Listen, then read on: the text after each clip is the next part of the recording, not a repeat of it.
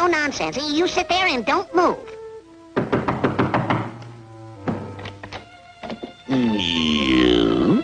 I found your dog. Now, how about my 5,000 bucks? No, that's not our dog. Ours was a talking dog. It's the talking dog. That's silly. If he could talk, I'd keep him myself. Well, fat boy, you got yourself a dog.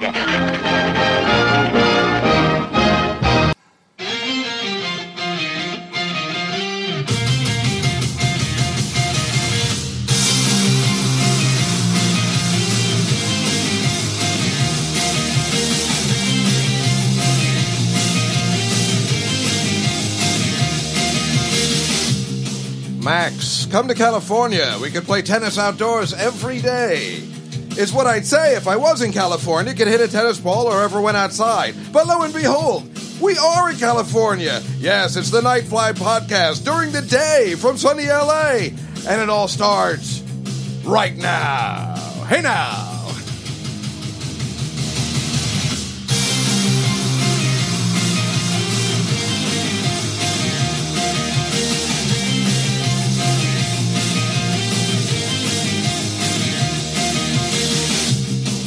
Here we are, sunny LA, the Nightfly podcast from a remote location somewhere in Los Angeles. That's right.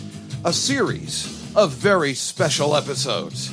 Just the way Different Strokes used to do it real good. Yeah, here we are in LA, and I'm putting my thing because I can never concentrate with the music, but I like to keep it going until the end, but it drives me crazy. I don't know why. But I am here. We are here at Exhaust Studios. And I am here with the great Red Grant and Gene, who we like to call You.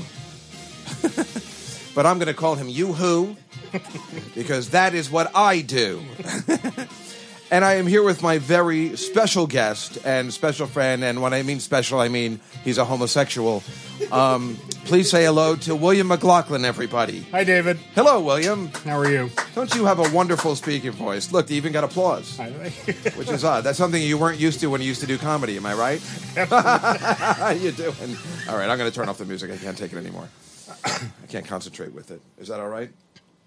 Anyway, we are... Oh, shit. This is the way my podcast usually is. It's a mess. It's all over the place. But I'm having a good time. Now, we're at this very, awesome studio location in Los Angeles. And that's the plan. Vanessa Barrios, my manager, she set it all up. And it's fantastic here. We are in the coolest of studios. As you know, I usually do the podcast, either from my bedroom, where the ladies like to come, because or I do it from my kitchen table. And... But today, very like this. Like I wasn't expecting this loveliness where it's like couches and we could just relax. And I'm just like, no, I have everything on my computer, and this is the way I do it. But I need to learn how to relax. But I've never been a chill guy, so I can't relax and I can't chill. This is what I do. This is why you guys have never heard of me before. This is why they're like, can't you just relax and just talk about yourself on stage? No, I like to tell horrible jokes, and I want to keep messing up and keep having a day job because I have a fear of success. But you do that very, very well. Though. I do. I'm really good at that. And William, who I've known for, how many years now has it been? 25? 30? 25 years. And William is actually the reason why everything is bad in my life. And for a guy that helps other folks get back on their feet, you have done the opposite to me. And I just wanted to bring you on this podcast and call you out for it. I hate you. I knew that. I knew you were setting me I've already up. moved my stuff out of your apartment today. Fuck you and your boyfriend, or whatever you people call it nowadays, with your gay marriage and the like. And you know how I hate gay marriage. I know. Because I'm against gay marriage because my gay friends now have family obligations. It used to be where I'm a single guy and I could hang out with my gay friends and at least rely on them to hang out all night long. But now my friends are like, well, you said you were coming to my mother's today. I'm like, now they have problems like any other domestic couple that I know. And that is not supposed to be the case. We weren't supposed to be so forgiving. Now the parents are like, I'm okay with this. I'm like, they're not supposed to be okay with this. It's supposed to be all about me. This is unfair. But you and your boyfriend... I don't know why I have... Which doesn't sound right, because we're both in our... You're like kind of married, though, right? Well, yeah, we just haven't done it yet. But you can nowadays. Oh, not in California? No, we can. No, I'm No, California's... I thought maybe it was the opposite of everywhere else, where California everything is legal like weed, and it's not in New York. So I thought maybe they love weed but not gay marriage. Well, there was a time where most other states had legalized it, and then California had some weird issue with it. Isn't that weird? Because this is where gay stuff used to happen. It originated from California, from what I was told. From the 70s, from all the movies I saw. Do you know why San Francisco was no, where actually, it all happened? Tell us. Because in World War II, when what? all the sailors and everything were coming back Boring. I'm just saying. No, tell me. Oh, so here's sailors. what happened. So Seattle, careful. San Francisco, and San Diego have these huge gay communities.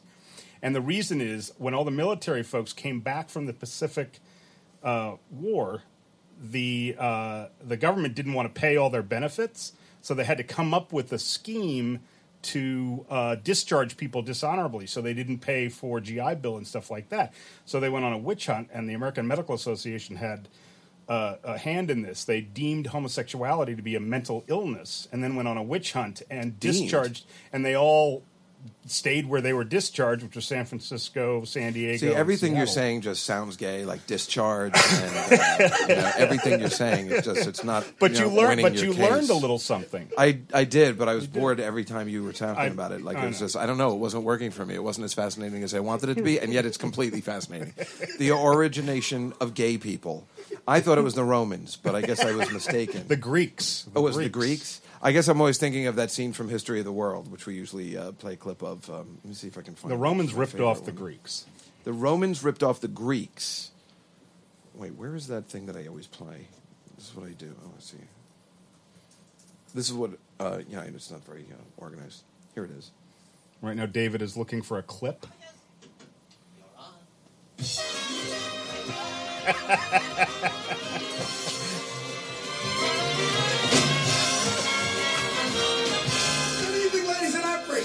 I just got back from Venice, and boy, are my arms tired. Let me tell you about Venice. Venice is a very old city. Very old. Very wonderful city. Ancient city. You can learn a lot in Venice. You want to know how to make a Venetian blind? Like this.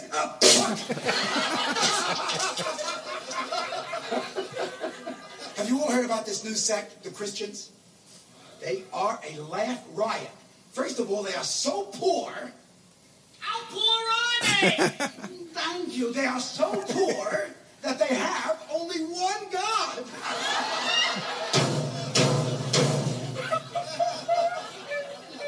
And we Romans are rich. We got a lot of gods. We got a God for everything. The only thing we don't have a God for is premature ejaculation. But I hear that that's coming quickly. Oh, the little fag gets it. That's why I played the entire clip, just for that one. My favorite. I don't think you can get away with that I nowadays. am appalled. The fag gets it. I'm just going to keep doing that line all day if you don't mind.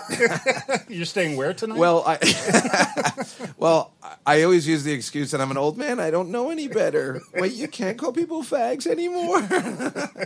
But it is kind of funny that Mel Brooks, like Don Rickles, gets away with that kind of stuff. Like nobody can get away with that now. Like, how is that okay? What clip is that from that he's saying premature? Oh, it was from the movie. Yeah, it's from the movie History of the World Part 1. He wasn't doing the Steve Allen show or anything.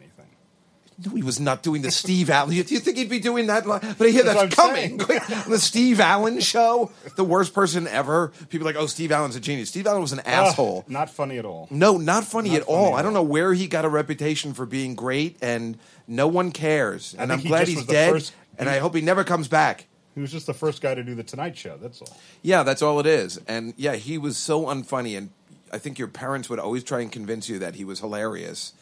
Like Milton Berle, who we never, people our age never understood. And like, oh, he was so hilarious. His show was so funny. I'm like, well, I've seen the show, and it's not. But you know what? No, but when he dresses up like a woman, I'm like, still not funny. But you know what? I was in an elevator with him at the Aspen Comedy Festival. If this is about his penis, you can just stop. Enough with the gay stuff, William. Enough. No, but I'm not starstruck by too many people, but to meet Milton Berle, even then was wearing makeup, which was odd because we were just out in normal just... He had like old man makeup on, which was strange. Are you making fun of me? Oh, because I put on a little bronzer. I mean, what's the big deal? My God, you're such an...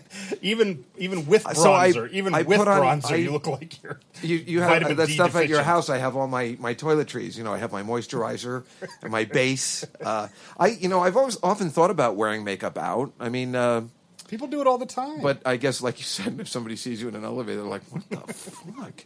What's with this guy?" But around here, I can't deny if I saw Milton Berle like in an I'd be like, Right. "Oh my God, I saw Milton Berle today." And then an hour later, I saw Dick Cavett, and I'm like, well, I've already seen Milton Berle. I don't care about Dick Cavett. I would prefer to see Dick Cavett. Dick Cavett, not funny in person. I believe you.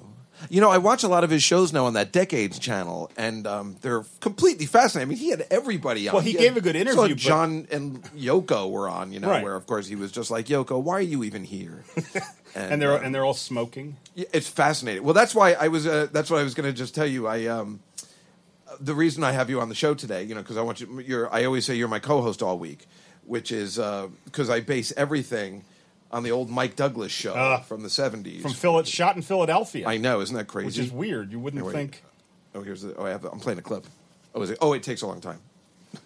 Well, I mean, it doesn't. I think the clip that I got takes a long time. Welcome to the Mike Douglas Show. I'm Richard Thomas, and I'm Mike's co-host. See? With us on the show will be... Wait till you see who's on this show. Oh, hold on. Is this Richard Thomas from Waltons, the Waltons, right? So this was your job. You're supposed to be like, I'm the co-host all this week, because he would always have a co-host all this week, and it was always Mason Reese. I don't know if you guys know who that was. He was this fat, disgusting kid that was like a commercial star. Right. Now here's what I'll tell you this in a second. But so this clip is unbelievable. This clip takes place in 1977. Listen to who the guest stars are. From the new film Star Wars, Carrie Fisher, Mark Hamill, and Harrison Ford. what? Now it gets even better. From the Cincinnati Reds, Pete Rose, Oh my God! Tom Seaver, singer Billy Paul, and the mime troupe Woman Shine. Yes! Best Mike Douglas show ever. Did you guys know what Moomin Chance was? They were like the remember Blue Man when- Group of their time. Yeah, they were the You Blue couldn't Man. get That's an away from excellent way. them. They were a Blue Man group of time. They would have television commercials where they have somebody dressed and he's just a roll of toilet paper, and they would take off the toilet paper and just walk off like a crab, and that's with the commercials. And you're like, I don't want to see that. Well, I don't no, know who right. went, but they were very popular, They right? were. Well, I don't know but they were a good guest to have on. Now, I don't know whether you guys know, but I have told Moonshine. some of the finest people on the planet, the comedians, that they will never make it in show business. For instance, Jim Gaffigan. Why would- I told No, Jim that is- he was a horrible actor. I said, listen, you're a funny guy, but you're a horrible actor. You're not going to make it. And he was mad at me for 15 years. He but- wanted us to manage him, me and Campbell, and he was too weird. He hung outside our offices. See, so I'm not crazy, You were and I'm like, spot listen, on. kid, you're not going to make it. We're the same age, but I was just like, you're horrible. You're a horrible actor, and it's just not going to work out for you. So for 15 years, Right. he just went across. He's like, I'm going to show that Dave Juskow, and now we're very good because he realizes he's won. He's beaten me. Do you keep in touch with him? Not only am I in touch with him, but he was just on Broadway like 2 Right, years ago, and I right. had to go backstage and be like, all right, I get it already.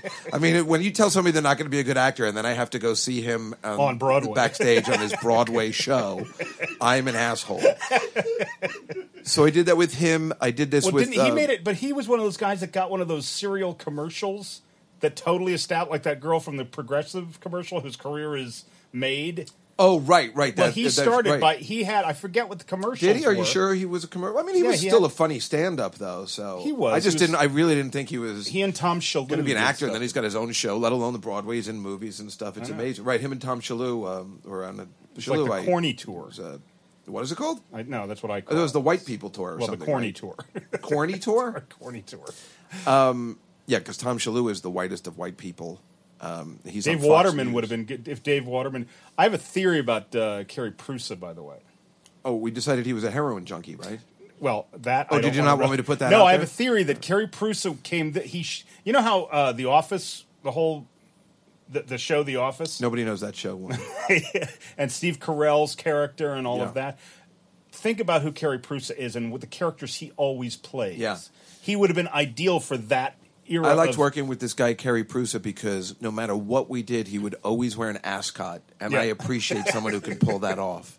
And but Carrie, I think, was ahead of his time in terms of playing. That's these true. Sort That's of true. uptight white guys. Him and Dave Waterman. Yeah. Same thing. But they were both, had alcohol and drug problems, and Well, that's that why they doesn't didn't keep make. you Yeah, from but I getting- didn't have one, and I still haven't made it. It's not fair. That's what I'm saying. I've done How much- everything how much correctly, te- how except much for telling tequila- all these people that they stink. Actually, what you don't know is this is an intervention. All these guys What? are. I knew it. Gonna go in now. Uh-oh. Just because I got really wasted on Saturday, that's it.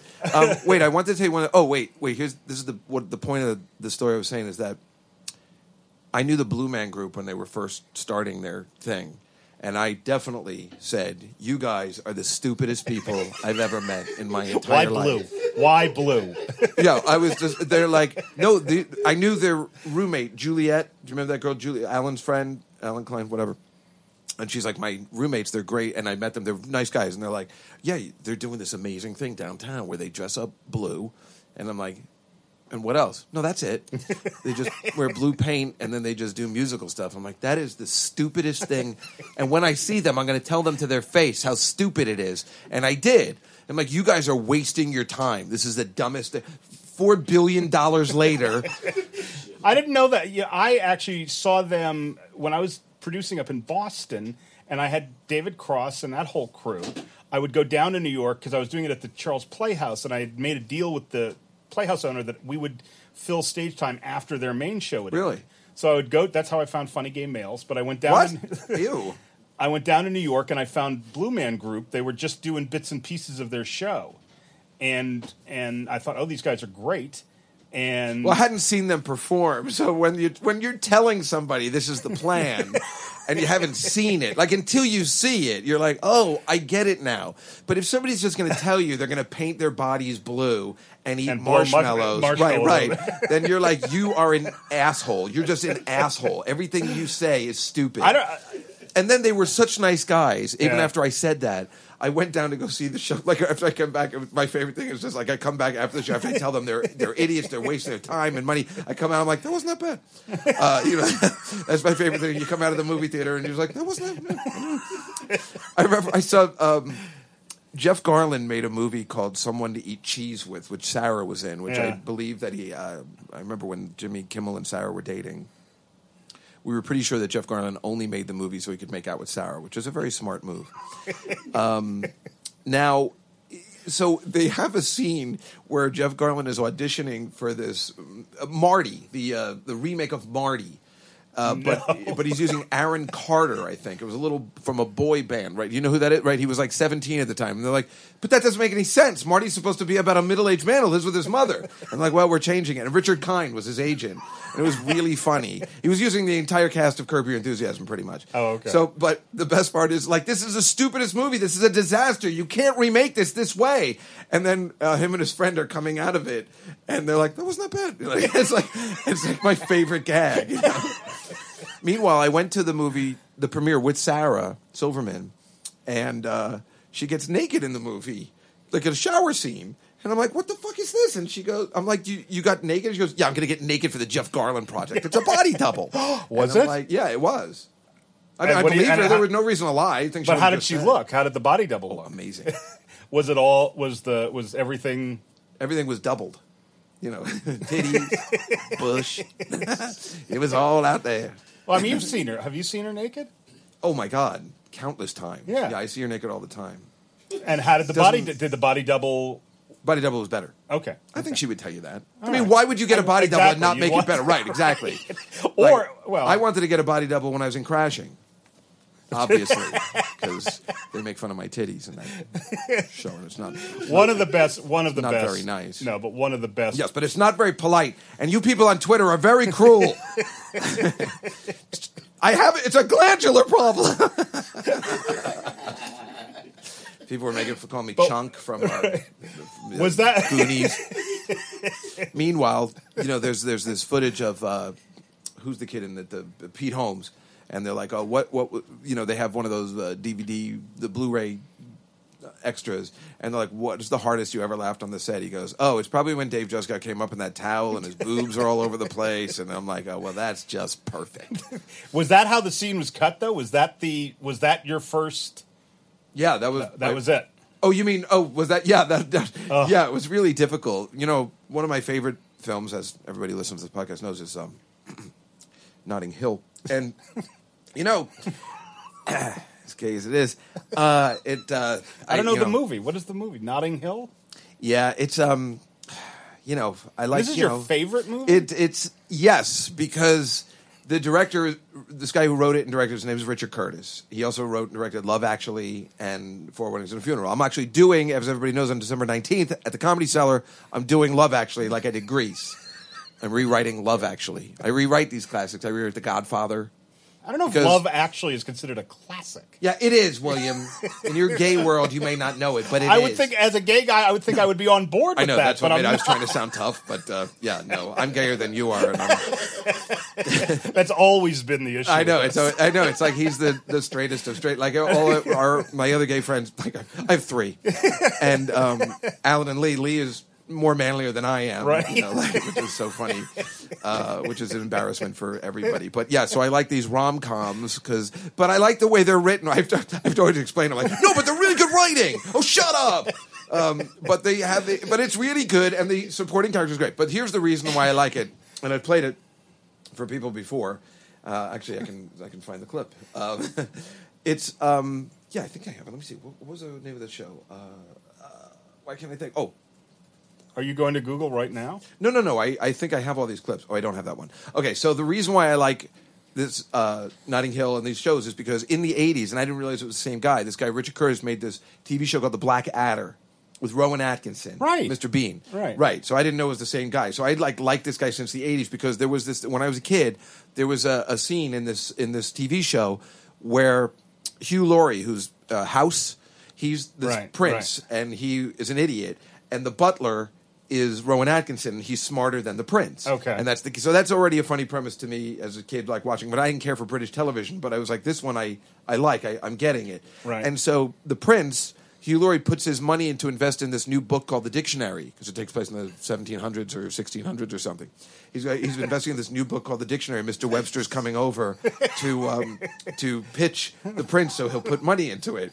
And the Black Adder is really angry because he's like, that sounds like a stupid book. So of course, I'm already like, yeah, because I like telling people everything's stupid that they do. So Mr. Webster comes in and he goes, and he keeps toying with him, and he goes, well, I'll be back with your drinks fillipidaciously. And then Webster just keeps writing. Damn it! He's like writing in his book. He's like, damn it, I forgot that one. And I was like, that's the funniest thing I've ever seen. And this is the guy that writes these Notting Hill and stuff like that. I'm like, I like this guy. I don't know.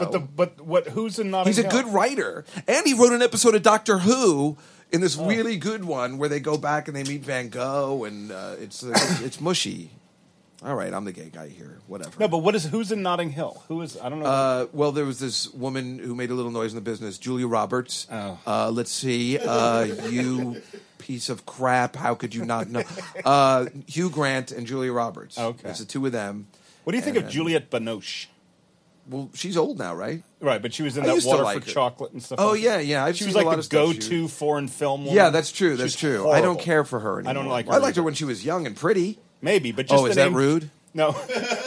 No, People but Juliette hate Binoche. Women hate when you do that. No, but Juliette Binoche. Now I'm doing my Ruth Gordon imitation. Because you hate that. Remember? It used to be a Who classic. knows Ruth Gordon? What? I used to love that imitation. No, I love it, but I'm saying today. No, nobody knows. I know the kids listen to you. Well, listen, this is the podcast that I do where nobody knows anything I'm talking about. For instance, this is the song we play all the time. Now, this is from a show from the 70s with...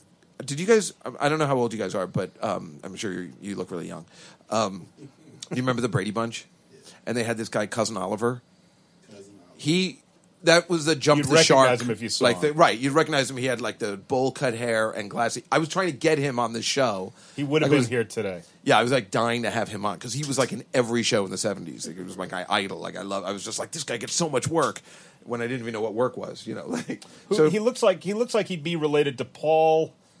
this singer. From Oh, you're right. He looks like Paul Williams, the guy that wrote the Muppet movie songs right. and stuff. You guys wouldn't know that either, right? No, but you'd know Paul Williams. What's the band? What's the music act that redid a lot of his music? I have no idea. From the 70s. There's the an guys act that that wear did- the headpieces. What? The house band. The house. Go ahead. I'll figure. No, it out. I don't know. Somebody redoes his music? His songs are really Yeah, sad. they can't. I think he writes it. It's just an old-fashioned love song. They Right, did right, a right. documentary. But on him. Some guy followed him around. And it turned out all of his songs were really sad and depressing, which you never thought of until you heard them all in a row. And I'm like, oh my god! These Well, are he the came. saddest of He songs. this band or this producing group celebrated an era, and they had a big. But he wrote the Rainbow Connection for the Muppet movie. You know, like why are there so many songs about rainbows and what's on the other side? Yeah. Anyway, this kid was in this show called Big John, Little John. And the premise was this guy from the Golden Girls, B. Arthur's husband, found the Fountain of Youth, and then he turned into this little kid. But the opening song is unbelievable. Listen to this. Big John has a problem, as you can plainly see. 1 minute he's 40, the next he's 33. Big John keeps a changing Before your very eyes. He's 25, And then 19, then 12 years old in size. Big John, Little John, what a way to grow. Big, William, pay attention. high low. But it continues. Big John found the fountain of youth. I like these 70s songs because they just continue and tell you the premise for about 20 Right. minutes, and then there's only 5 minutes left for the show. It's brilliant. It was a brilliant way to just kill time. Every week. That's why they've stopped making those openings for television shows, because people realize we're not getting any content. And let's continue. He drank a little drink. And then that magic water is the thing that made him shrink. Now even when he's Little John, he never knows just when. And rearrange, and he's Big John again. Live That studio is some audience. classic Right. stuff, huh? Filmed before, live studio audience. Daft Big Punk. John, Little John has been right. That's Daft what Punk. That's what Paul Williams. Oh, Daft Punk. Daft Punk did a whole sort of homage to Paul Williams and his sort of era of whatever that music was that they did. But I anyway. think Paul Williams was also the villain in a Kiss movie. The band Kiss. They had a television. I'm show surprised called you don't have Phantom of the. Damn it! Was that? Do I have But that Paul right? Williams was a he did everything. Yeah, he was in The Odd He Couple. wrote Evergreen. Right for the Barbra theme- Streisand. Right. Yeah, he did that, but he was also like kind of like he was like a strange like in the 70s. He was like one of those guys like everybody knew he was a songwriter, but he also had like he was in He was an entertainer. Smokey and the Bandit. Right. Him and the Chuck McCann. They were the guys that bet they would give the Bandit money to move the elephants or whatever. Oh, that's my. You know, that's they the get all best crazy song about the Hangover movies and all that, and everybody loves the Hangover movies. Look at what Smokey and the Bandit was. Look at like Around the World in 80 Days. Look at what was the one with the truckers? Same idea, right? Convoy. Convoy. Here, this is a. This is when everybody was hot for.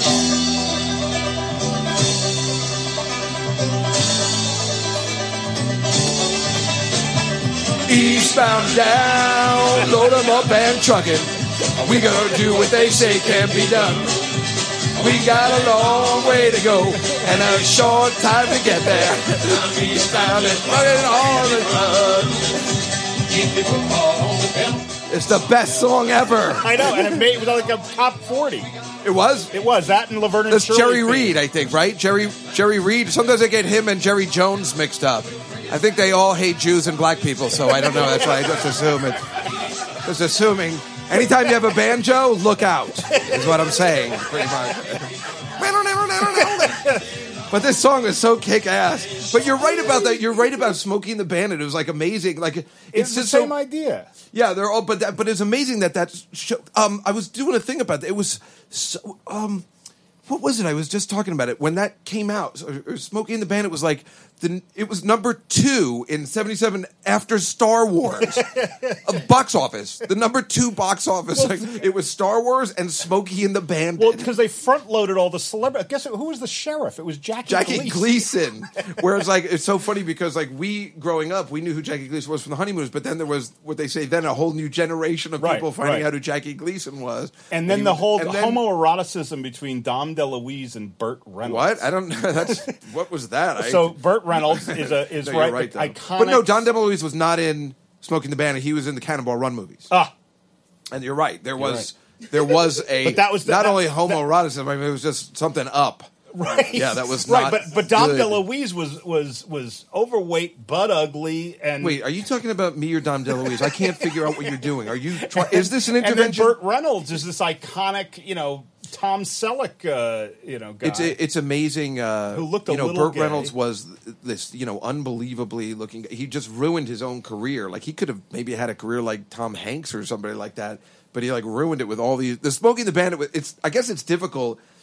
Smoking the Bandit was so popular that all he did was those kind of movies for a while, like Stroker Ace and Cannonball Run. Anything where he was in a car. But it was funny as driving hell, fast. though. It was amazing. Funny as hell. But you could see he was ruining his career slowly. I wonder why that was. Don't be in Cannonball Run 2. But remember, he thought he was doing the right thing when he married Lonnie Anderson. He was to every little boy my age. That was like the Angelina Jolie and Brad Pitt of its day. You're right. Lonnie Anderson. They were perfect for that era. I remember Lonnie Anderson was on that show WKRP in Cincinnati, and I remember she was gorgeous. But before Pamela Anderson, 70s gorgeous. They always try and think of girls today. Will they be pretty years from now? When you look at Claudette Colbert or something like Charlie Chaplin's wife or whatever in those movies. They're not 21st century pretty, they're pretty for back then, where your dad would tell you, oh no, she was really pretty back then. We were just talking about the other day, I'm so old, I just always want to say she's not Angie Dickinson pretty, but she's pretty, that's an old man who would say that. Right. But now we'll Dickinson, say Pamela Anderson pretty. That I don't know what somebody... I never thought Pamela Anderson was pretty. You're a homosexual. I don't know how many times we have to go over this. Why would we even... No. You can acknowledge that... you can acknowledge that Scott Baio is the greatest person ever in the history of the planet because he has slept with every 80s hot icon in the history of the planet.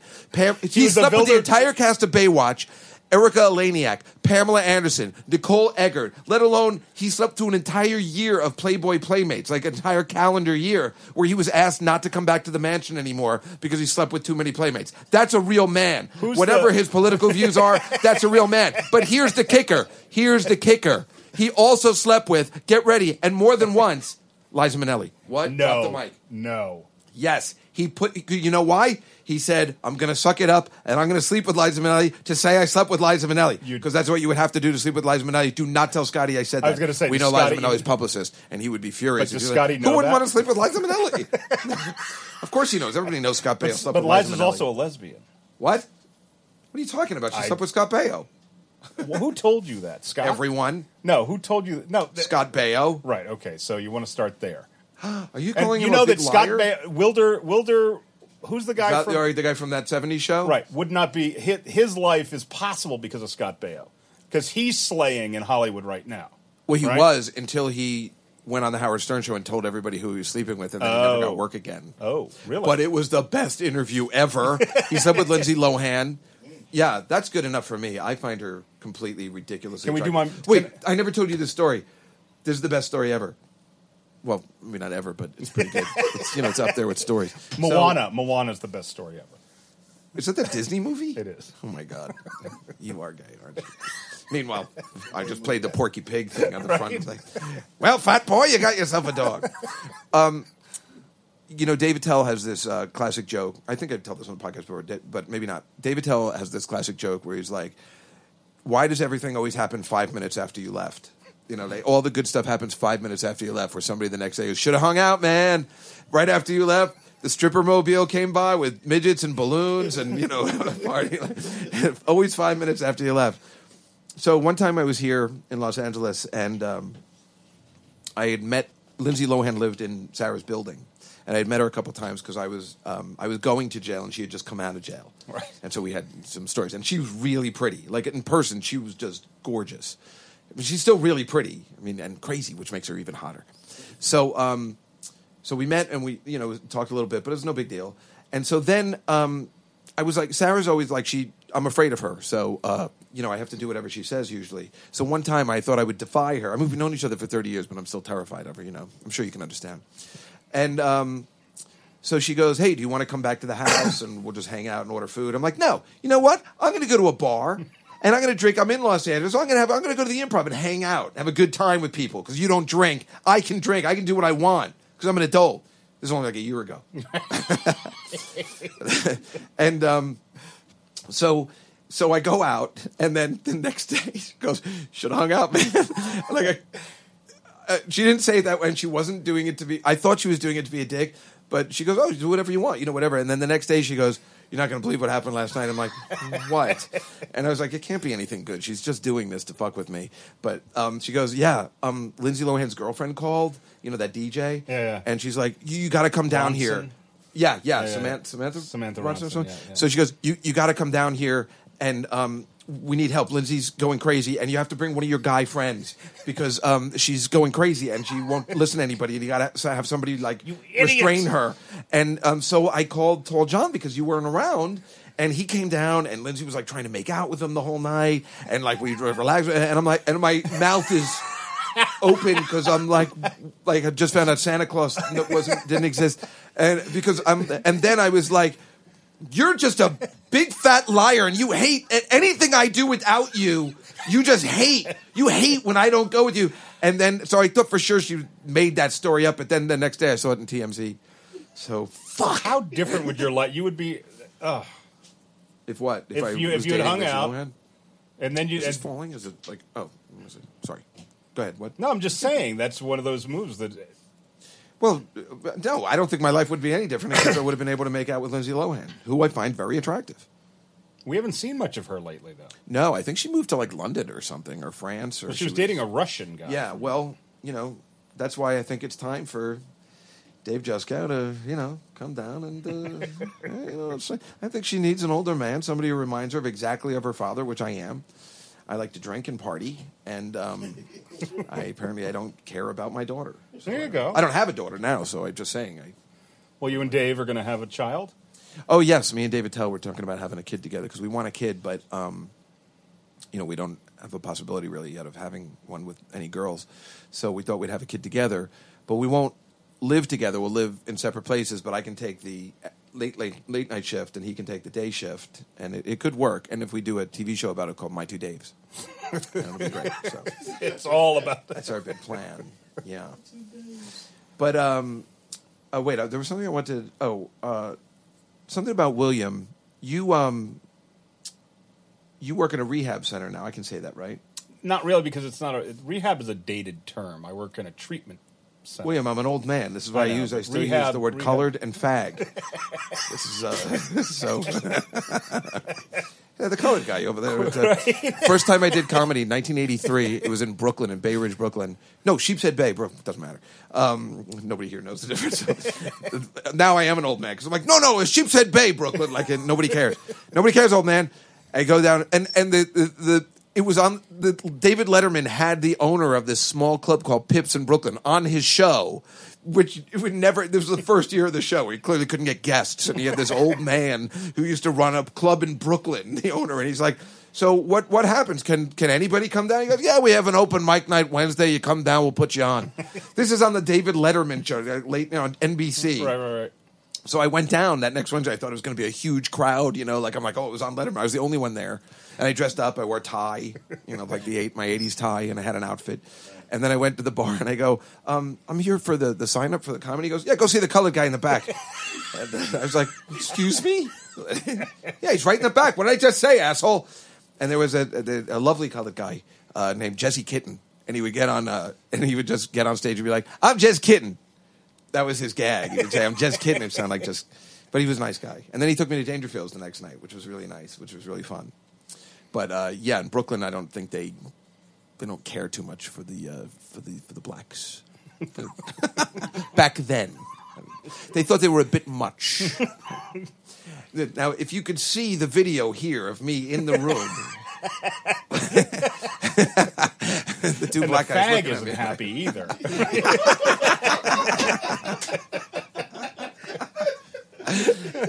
This is what. This No, is, but I work again, at why a you- treatment center. I don't work at a... William, I want to go back to the racial thing. Oh, right.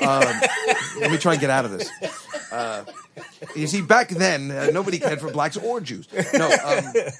No, it's funny. That club was so funny. It was in Brooklyn, and it was only Jews and Italians, and they would have the one black guy on who did Michael Jackson imitation. It was very, very, it just wasn't, it was like in Goodfellas kind of stuff.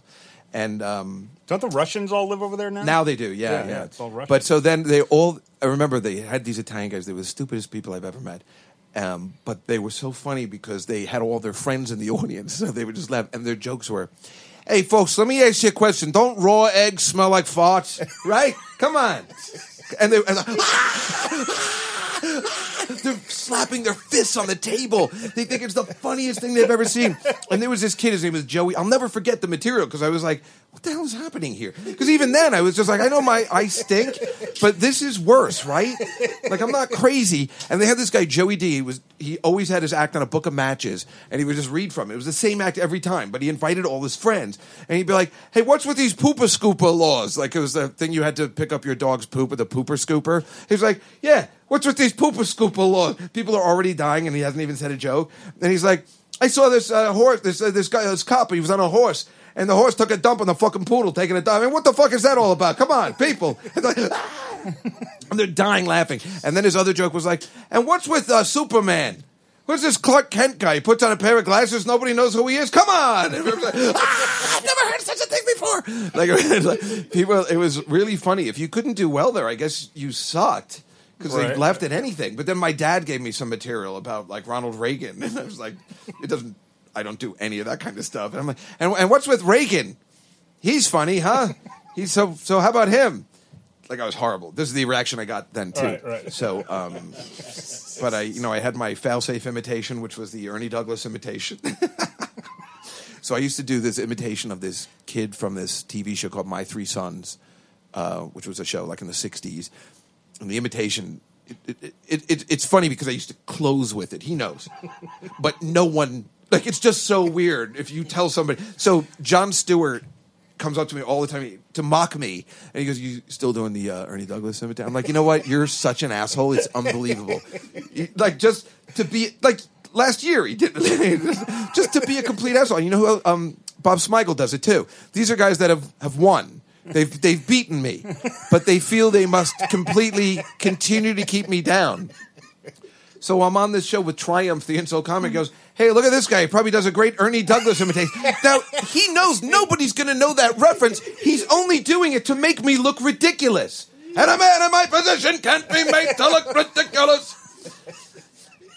But this they're making fun because we can't understand and you can't explain to anybody. Even if I showed you the television show it was on, you would be like, But you used to close? Like, I mean, close where I'm like, I'm out of here. I'm Dave Juskow. And I'd walk away like as a hero.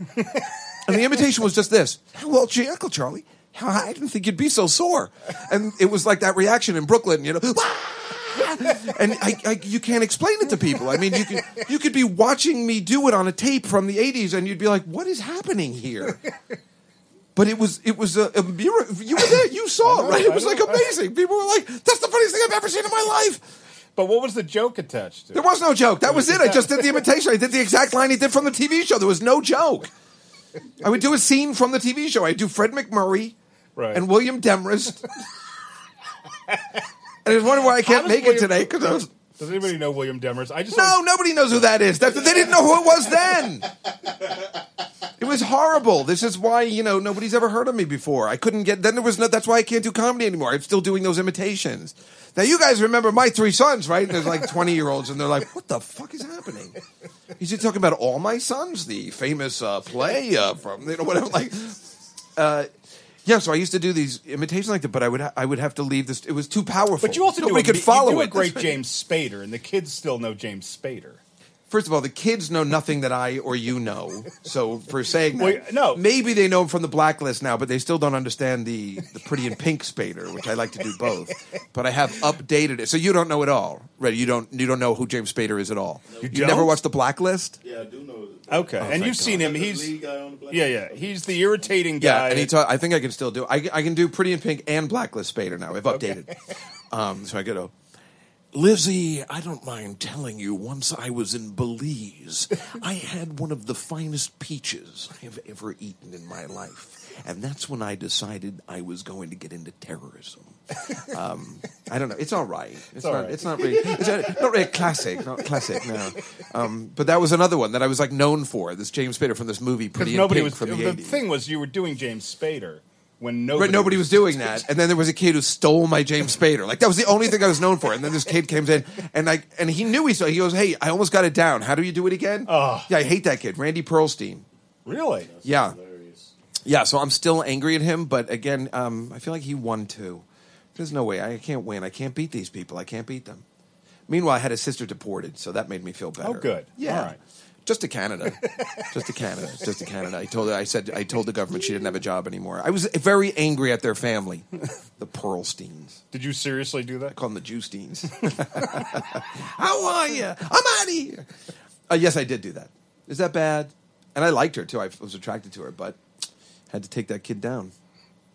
Although I don't think he was hurt at all. And I heard she's doing better in Canada anyway. Is she? So, well, everybody is. I told Chelsea, I knew Chelsea Handler since she was 12. At 22, she's like, Jessica, how can I get into comedy? And I'm like, kid, let me explain something to you. You're not funny. Comedy is not for you. I said this with a straight face to her. And I remember exactly where I was. I remember the exact moment. Right. 6 months later, I get a call from a tell. I'm like, yeah, I got this girl, Chelsea Handler, opening for. I'm like, did somebody tell you to tell me that? You're joking, right? Like a year later, she was playing the Punchline in San Francisco, and then another year later, she had her own TVs. I'm like, is this the Chelsea Handler that I know? Is that why you were never on her show? I would pretty much say that was pretty good reason. I told Ray Romano. I would think you'd be a regular. That's perfect for you. Well, when people get very angry when you tell them that they suck, and they never forget, ever. Although, like I said, Gaffigan has forgiven me now, so it's all good. But also, I told Ray Romano, I've known Ray Romano for years, and I told when he started talking about his family, I'm like, don't talk about your family. That's stupid. You're funnier when you're doing like that rubber band on your head and saying it's Hiroshima. That's the way. Trust me, Raymond, whatever your name is. Nobody loves you. Nobody loves you. Yeah, everybody hates you. Yeah, I'm really good at that. You know, I have, at telling people they suck. And now people beg me to tell them they suck. Oh, right. They beg me. Yeah. And I'm like, oh, but I don't feel that way. Shit. Yeah, they get really upset.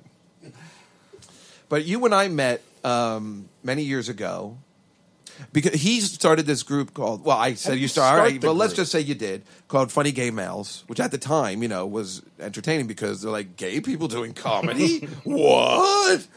And so I took Sarah Silverman on our first date to see Funny Gay Males, and then she just told the story the other day. She goes, and then he tried to kiss me after taking me to see Funny Gay Males. And I'm like, well, yes, I guess I wasn't thinking clearly. So I thought she'd be impressed. Yeah, I know these guys. So they're homosexuals. Friends with gay people. Of the 4 people that listen to this, I don't need them thinking I started. No, there'll be 5 now that we're doing it in L.A. Right. No, I happen to manage them for a period of time of their career. And if William had continued managing me, I think I would have been better off because you're a good guy, you're a good manager, but you liked crystal meth more. Oops. Maybe. Sorry, I didn't mean to. Why is that a gay drug? There's many reasons, most of which is I couldn't go into. I'm bored of it. This is just like that gay San Francisco story. Here, let me tell you the origin of San Francisco. No, I forget what we were talking about. What were we talking about? Probably just something gay, I think. Crystal meth. Crystal meth. No, I remember William and I used to party a lot together, and then I told him he was doing it the wrong way.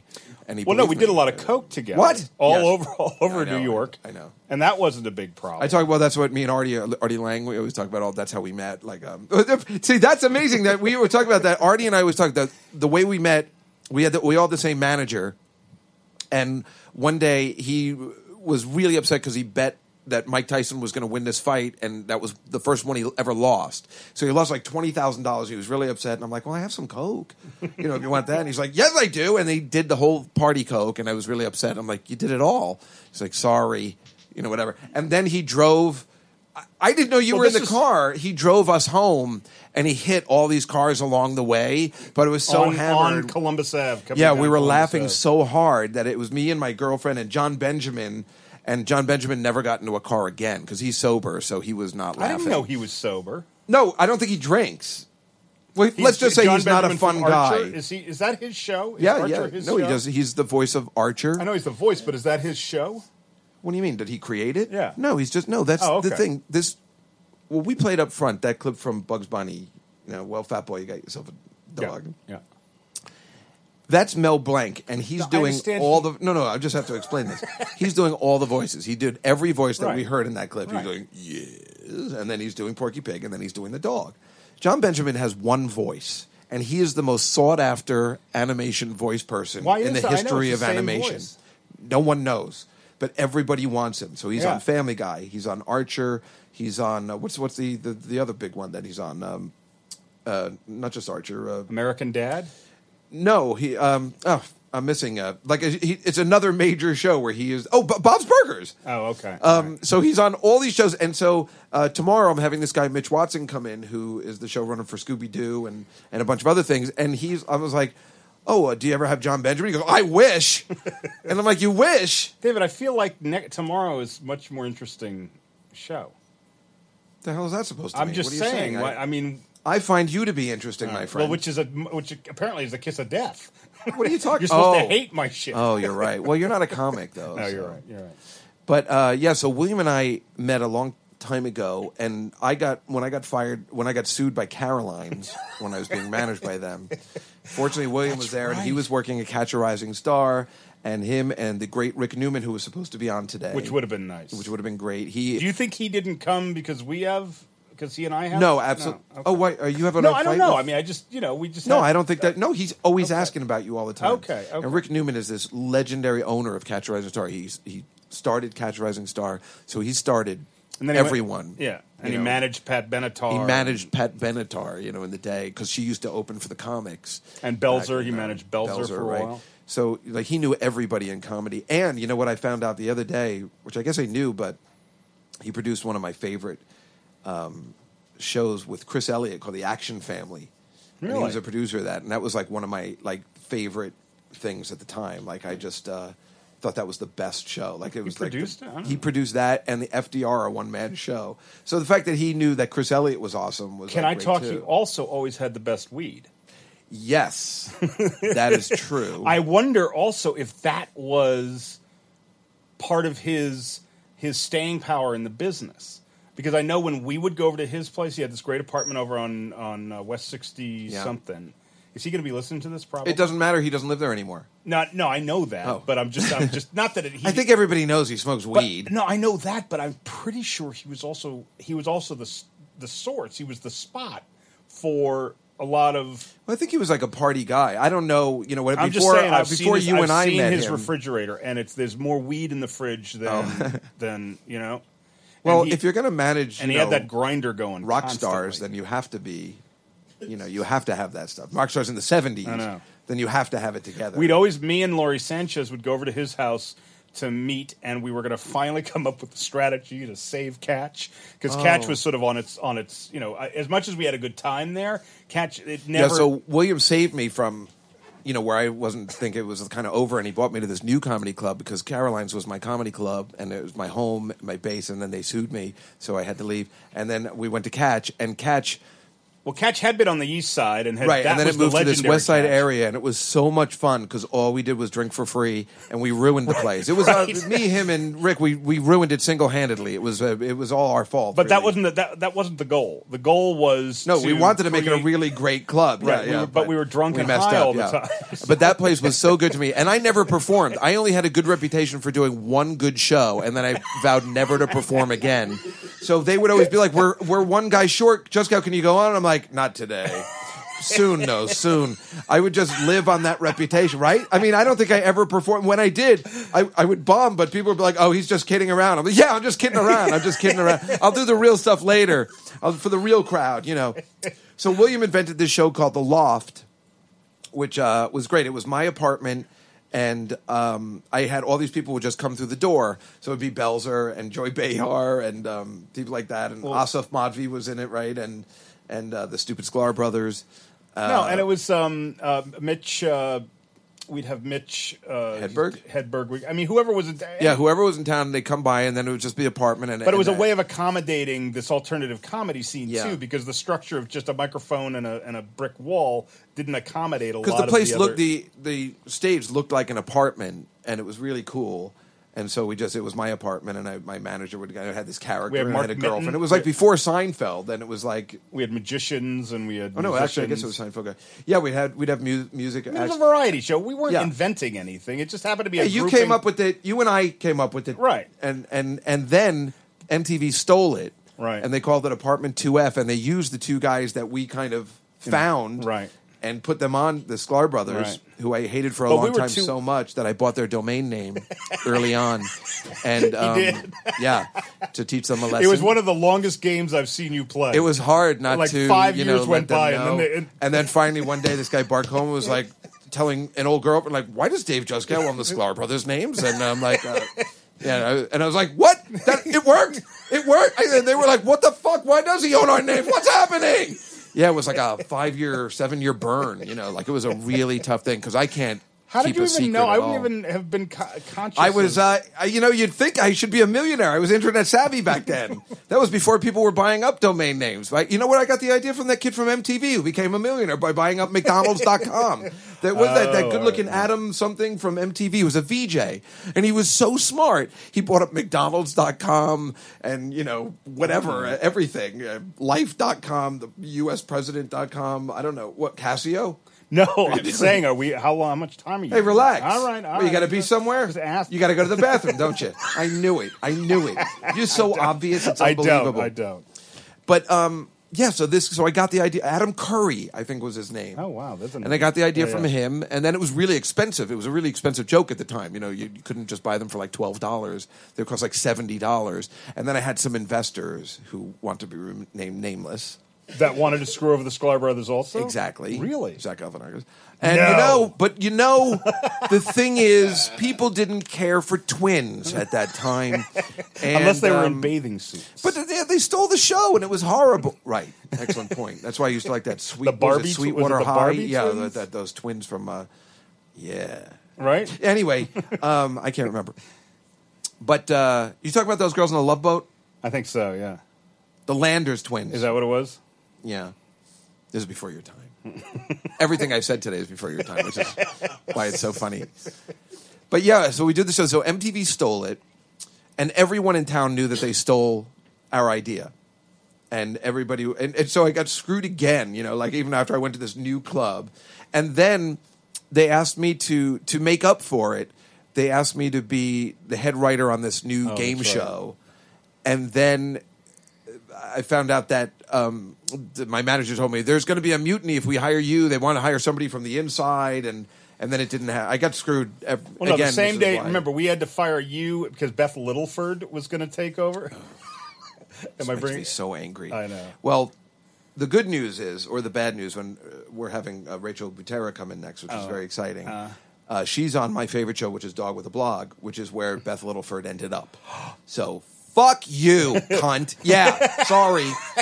And she stinks on that show. All right, now granted, she's probably making a little money and she's on TV, but she looks like an asshole. You're talking about Littleford. Yeah, I'm talking about Littleford. Didn't she marry Who cares? She married like a whoop-de-doo director, too. Whatever. All those twats that took over my role on that show, I was furious about. I hate them all. Right. Emmy Laybourne and her stupid mother, and that Marta Raven. Fuck all of them. Does Marta still work for... I don't know. I don't follow. I think they all went down in flames, thank God. No, but I told you. Emmy Laybourne's a successful children's book author now. God, I hate you. I don't know why I asked you to be on this show today.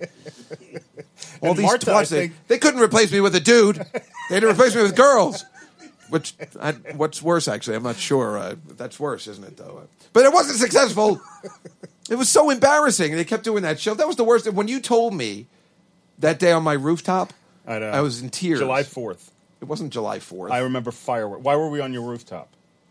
I don't know. Now it sounds like we were making out. This is really awkward. No, we were there. You were with taking people. me to tell me the I wouldn't bad take news. you to the roof. What was I going to drop you? No, we used to have. I used to go. We had access to the roof all the time. There and was we were a probably party just up there. It drinking. was July 4th. I want to say. I don't. No, was fireworks. you told me on a different day. I wouldn't was be- like a You wouldn't have rom-com told me on scene. July 4th during a party. You were very nice. No, and it had already been told to you, but I hadn't. No, maybe that's it. You would, and I didn't know that you had been fired from the other show. I had to call you up and say, "Hey, listen, we're You going didn't with call somebody me. else." You came in person, and I Oh, cried see, in that's front the of kind you. of You were class very. act I You were was. very nice. No, I'm trying to say it was very kind. But I feel was like in tears. It was very. You know, I invented the show with him, and then they just fired me, and I was like really, really upset. And that was a whole different story why I got fired, because it's all John Benjamin's fault. Actually, because I put him with. Remember, he was fucking Sam Cedar in the ass. I know, but that And was I my had it on fault because video, and people told me not to air it, and I put it on. I know, but I anyway. should have seen. See, I should have seen that. So basically, my career stinks because of you. well, yeah. I can live with that. You're I not mean, that my great career- either. my career didn't because of exactly. me. Because you hitched your wagon to me, and I hitched my wagon to you, and look at us. Look at us. We look terrific. Boy, this has been an amazing podcast. This is almost like an intervention. It is. It like actually worked out. It's amazing. But yeah, I cried that day. I remember. But my rooftop, it was great. And my place on 29th and 3rd, we had just complete roof access, a nice big roof with a view of the Empire State Building. So back in the 90s, Pink Floyd had their 20th anniversary of Dark Side of the Moon. I think you were there for that. And I knew everybody at K-Rock, you know, like from the Howard Stern show, and everybody who was on the radio in the music industry.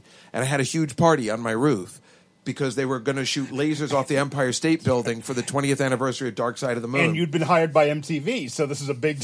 Right.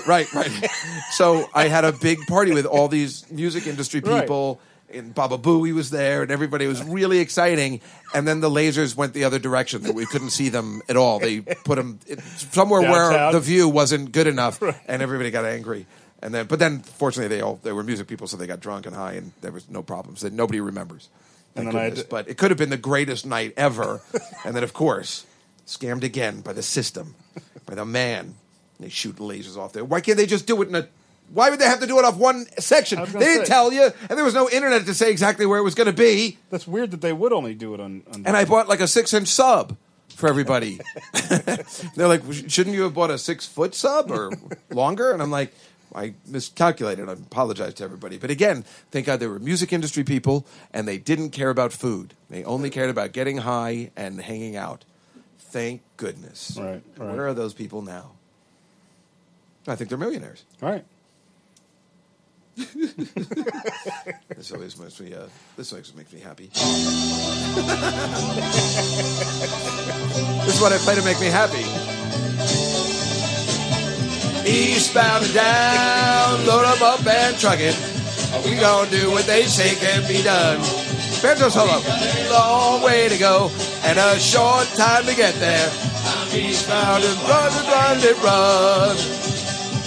Oh, that makes me happy. See, I think your career is Shitty? no. I think it's Over? exactly where it should be. What were you going to say? Well, William, Like Ruth Gordon, when did she hit it? well, God, you gotta learn to relax a little. Like Of that course you actor fuck. that did On Golden Pond, right? We didn't know about him until Henry Fonda? right. He didn't. Right? He did that. Wait, are you saying that I do in a Henry Fonda imitation? Or are you trying? Is that what I'm saying? Yeah, but I don't. I know, I'm No, just he was the most boring actor in the history of film. Well, then we I found never out- understood why people liked Henry Fonda. It's like the Steve Allen thing all over again. That guy sucked. Every movie he's But in then we found out he stinks. didn't he beat his kids all the I think time? you're talking about Bing Crosby. Oh, right. Because there's a great SCTV where Dave Thomas is doing he's doing Bob Hope, Right. And Martin Short is interviewing him, and he's like, "Now I understand you had some problems with maybe beating your kids or something." That Bing had a lot of problems with anger, and Dave Thomas doing Bob Hope, and he goes, "Well, I play golf with him. I've never seen him beat anybody. How I?" I don't know. I love that imitation. I wish I could do it. I think I have it. I wonder if I have it. I usually. This Martin Short is the greatest actor ever. Do I have something from him? Oh, How my did God. Dana Carvey and Martin Short? I always think of them together, but Why? Dana Carvey is such a hack, and Martin Short is so good. Martin Short is a genius. Yeah. And Dana But Carvey's just Dana Carvey. He's just I mean, now he's more like a writer and a producer. Is that and what he stuff is? like that. All I don't right, think he all does right. comedy anymore. Oh, but he's a little cheesy. But he was a Simpsons guy. And you know, it's funny. I would Oh. go when DVDs were kind of prevalent or relevant in a way, when you go to Barnes & Noble. You know how, like, it was always so funny when you used to have a video store, like even though they show in Seinfeld now, you go to get VHSs. And there would be a kid at the video store, like a pimply-faced kid, who was so funny. I always think they spend millions, hundreds of millions of dollars on movies. And it would all come down to a pimply-faced kid at a store being like, what do you think of Terminator 2? I don't. And then, like, Terminator 2 is a bad example, but I'm saying, like, something they spend money, they think it's going to be big, and it all comes down to the kid at the store. Making a bad choice about that. Smart development people, film development people, would go to those video store managers and producers or managers and talk to them about. Oh, they would? Oh, yeah, right. At the end, when they realized how powerful it was. Right, exactly. Yeah, where they wanted to kind of pursue new projects, they'd start talking to video store managers because they were the ones that and Clark. Well, that's what I was saying. One year I went to one of those. It was a Barnes & Noble at that time, and I was trying to get some Simpsons DVDs. He goes, "Are you talking about the Dana Carvey years?" Did I say Dana Carvey? Dana Gould. Oh, did you say Dana Carvey? I said Dana Carvey. Oh, I'm sorry. I think of Dana Gould for That's some so reason. weird because I didn't know Dana. Yeah, What were you saying about Dana Carvey? A hack. But I think of Dana Carvey. I would never say Dana Gould's a hack. I think he's brilliant. But I don't know why I thought of Dana. I guess I saw him yesterday. The That's word why Dana. I saw. Yeah, and I guess I saw him the other day. Yeah. So I was thinking of him. when Meanwhile, when Rachel comes in, I'm going to talk about Dana Carvey because I don't care for him either. Oh, you don't? And I got my reasons. No, because I knew him in Boston. We were all living in Boston when we were Dana doing Carvey? Dana. All right, we'll talk about this on the next podcast Gould. because William's Dana my Gould. co-host all this week, as you know. Oh, Dana Gould. Dana Gould. Well, now I'm talking about Dana Carvey, asshole. but- Can you keep up with the program? But Dana Carvey You're is the a hack. worst co-host all this week ever. I got to do it like the Mike Douglas show. My co-host all this week, Richard Thomas. From the new film Star Wars, Mark Hamill. There's How many Johnny guests? Bench. How long was the show? How long was the show? What show? The Mike Douglas Yeah, show? was it an hour and a half? I think it was an hour and a half. It's so weird. That's right. So I was watching they have the Tonight Show with Johnny Carson, whatever, and they show these old shows, and Yeah. they're 90 minutes long. Isn't that weird? And you That's forget, wild. and at the end, just like Letterman, he would have authors on, and it was like so weird. Isaac 'cause it's- Asimov would always. Yeah, right. So, how's science fiction these days? Right. It's good. Did you know that for a minute there I thought And my if father? Ray Bradbury thinks he's going to out-top me again, You know, for a minute there I was convinced that my father was the head writer of the Tonight Show, and I actually met. his name is McLaughlin. No, I was adopted. I told you this whole story. I Oh won't my bore you, God, but I've forgotten you I was were adopted This and makes through a so series. much sense. through a That's so weird. How funny is it that my other gay friend Lee is adopted? Right. but Is that what but makes he's people Korean, homosexuals? so- No, he's Korean. He's Korean, but he's still adopted and he's gay. I know, but that's There's something to that. I got to look into that. no. But I was Adopting- through a series of circumstantial evidence, as my friend Miguel will say, I became convinced that this fellow that lives in Tarzana was my real father, and I reached out to him, and I did all this stuff, and finally met him at Jerry's Deli in Studio Wait, what City. made you think he was your father? It's a long story. But Just- now you're finally saying something interesting. Now, and let me tell you the history of gay people in San Francisco. Now we finally got something unbelievably interesting. Like, it's a long story. You don't want to. I do want to hear that. he happens to have a last name that I was told was my first name. And I thought, because I found out all this information about my some unidentifiable information. What was your? Bradford. I was told that my That name was your first name? I was told by my mother. You can't not be a homosexual with that name, by But the it's- way. but it turns out- As you know, Brad is my coffee name I use at Starbucks when I want to get really gay drinks, because I don't want anybody to know. They're like, who got the mochaccino with extra caramel and extra syrup? And Brad did. Hey, everybody, it's me, Brad. I like my coffee sweet. Wait, so what? So Bradford, let me ask you this. No, but I found out that my real father, they wouldn't give me identifiable information except that he wrote for comedy. He lived in the that's West so Village weird. back Really? in the 60s. So Wait, so he was gay too then? maybe He said he lived in the West Village. in the West Village, but think about who he lived in the West Village in the 60s, wrote comedy. So who was he hanging out with? Neil Simon, Larry Gelbart, that whole crew back in the day. What made you think that's the crew? They Because didn't hang that- out in the who West else- Village. They were more like Well, I'm just- California people or whatever. All right, maybe West not Village, I that- would say it's more like Lenny Bruce and Bob Okay, Dylan and fine, stuff like all that, right, right? fine. Well, no, it's that even was- cooler. Maybe Neil but- Simon. Fuck that guy. No, there was a that whole- guy hasn't done anything funny in 10 years. Or ever for me. For my money, ever. Biloxi Blues. Come on, It's crap. you've quoted from it. Crap. I know you have. Crap. All crap. No. How about- the problem with Neil Simon is he was never funny. What about the I like The Goodbye Girl. Okay, and I what like about- Seems Like Old Times. But those are movies. His plays stink. No, and they're not funny, and they call them comedies, but there's too much drama in it. When I finally went to see How that... about California that Suite. I don't care for that one, but Artie thinks that's the greatest movie ever. on. Maybe I need to see that one again. I'll give that a second look. With Robert, with Alan Alda? No, and who's the older guy, the grumpy guy? David Juskow? No. Are you sure? Because I'm pretty sure I am the older grumpy That's what you guy. should do is redo California Suite. Wait a second. No, but when I saw Charles Bush III, the writer, the theater actor, Yeah. when I saw his play, I'm like, now that's how you write a comedy. And I saw it with Linda What do you Lavin and Tony Roberts, my favorite. Tony Roberts is in all those Woody Allen movies where he plays Max, come to California. We can play tennis outdoors every day. I did Shakespeare in the Park, Max. 2 thugs stole my leotards. I was doing Richard III. So You might be on the spectrum. Oh, I'm pretty sure. We used to use the term retard, William. Right. Hello. Yeah, now it's so funny because my uncle, we're pretty sure it might be retarded, but now we say he's on the spectrum. I probably shouldn't have said that. People listen to that Now show. you can never let your family know that. Well, he doesn't live. It's all right. Anyway, He's a so I retard, thought I Oh, would. sorry. Well, no. So anyway, I got to this guy. He agreed to meet with me. I met him at Jerry's Deli. But he was agreed to meet with you because he knew he gave up a son? He didn't know. I gave him all this circumstantial information that I had, and I needed him. And he checked all these But boxes. why would he? Oh, so he was under the impression he checked all these boxes. No, I had this information that was non-identifiable through a series of just running things down through the internet. You can do that these days. I landed on this guy. He happened to be a comedy writer. He lived in New York. He this, that. But why and would he agree to meet with you if he didn't think he had a kid, or do you think he misfired into a Possibly. like that? Like he didn't donate any sperm or anything? This is all I said. I said, listen, this is a far-fetched thing. Here's the deal. Okay. I think maybe because I was told my whole life that my first name was Bradford, but then I thought, hey, maybe my last name was Bradford. And when I put that into the Google, your name came up. You checked all. I just need to know a couple more things, and maybe you're my dad. He agreed, and he had a daughter who wrote for Will and Grace. She's also in recovery. I thought, What okay, is well, all maybe- this gay stuff, William? I This know. is it does make a lot of sense. The Right, West that's what I'm Village, saying. Will and Grace. Circumstantially, and all sorts of, and he was Jewish, and apparently I was Jewish, which I found out now I'm I not don't- Jewish. I don't see that. No, No, William. I know. No, you didn't need a DNA test to figure. I'll tell you, you're not Jewish. I'll let you know. When I first met you, you didn't have Jewy hair. I know, You know, I you had know. the most handsome hair. Turns I've out ever- I'm Finnish. Is that right? Yeah, Oh, I'm you're Northern Finnish in this European. business. Oh, I see. I'm a Viking. I told you were finished in the business a long All time ago. right. You got one of those tests? So I go to those meet swabs? him. What is the point of that? But I go to meet the guy. I would get one of those, but for what me just purpose? tell you something. Oh, I am Jewish. So I go to meet the guy at Jerry's Deli. He's an hour late. Oh, so I'm he maybe is Jewish. meeting. I'm maybe meeting my. Because you said two-ish.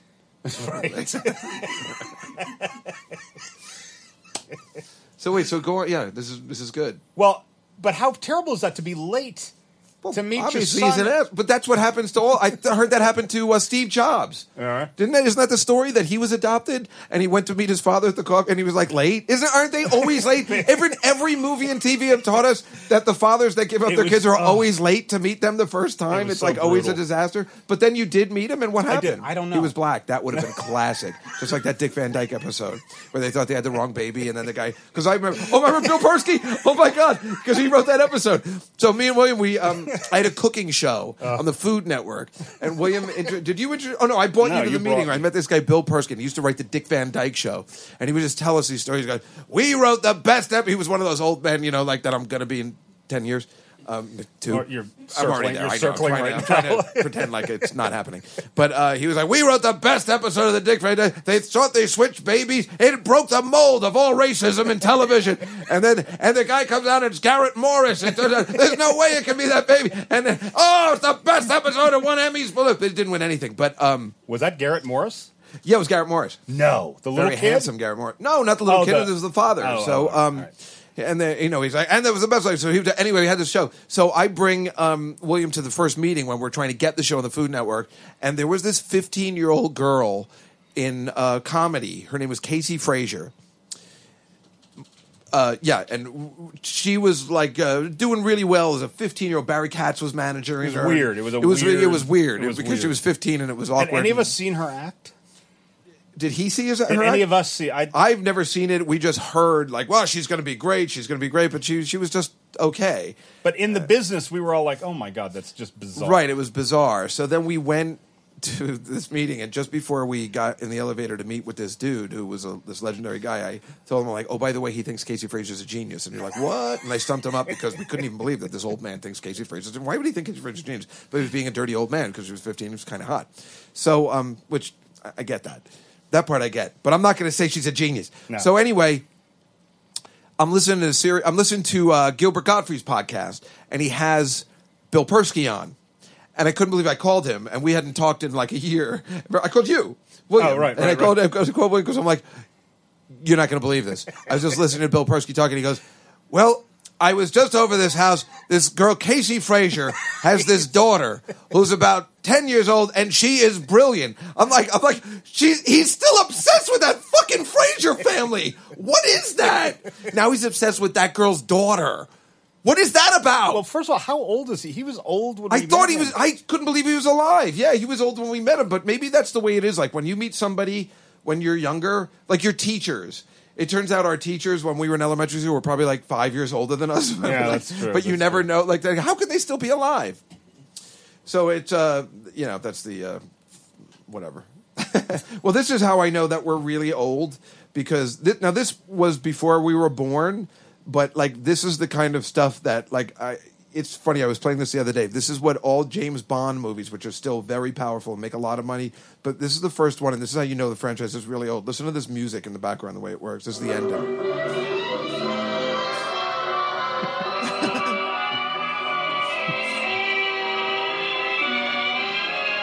Oh!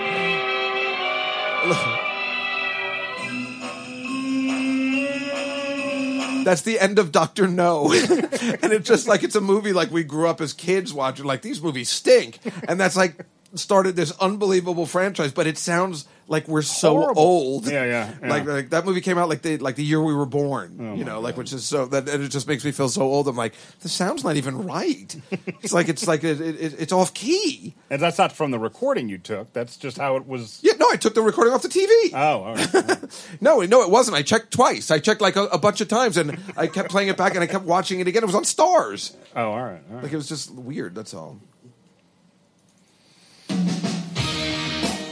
That's the end show music. Nice. William, I had a lovely time today. I enjoyed doing the podcast from here. Fellas, thank you very much for letting us. Thank you very much. I really had a good time. Your studio's amazing. Exhaust Studios. What? Exalt. Oh, Exalt. Oh, Exalt? Nice. Oh, I'm sorry. Did I Nice. say exhaust like a whole bunch of times already? Because I'm exhausted. But I don't sleep well. You're exhausting. Exalt Studios. Where is that from? Like, what is it? Why is it called that? Bigger than life. There you go. Nice. That's the answer I wanted to hear. And I can't believe you went to the Redskins game last night. I can't believe you flew all the way back for me, and I appreciate that That's very much. amazing. That's very, very kind. Commercial Because we or were private? watching that game together. These gay guys are unbelievable because they actually love football. I was very surprised. I know. I thought for sure. And they like had it on. I'm like, you guys are watching the game? I mean, I was going to watch the game too. Think about it, though. I go to the... we watch rugby also. Well, that I know why you watch that. Right. But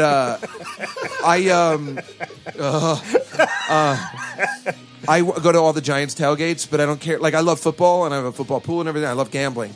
So, but I go to all the Giants games because I used to have Jets season ticket. I'm a Jets fan, but now I gave up. And now I'm a Patriots fan because it's just easier. But I used to have Jets season tickets, but I gave up because going to the Giants games is a classier set of people.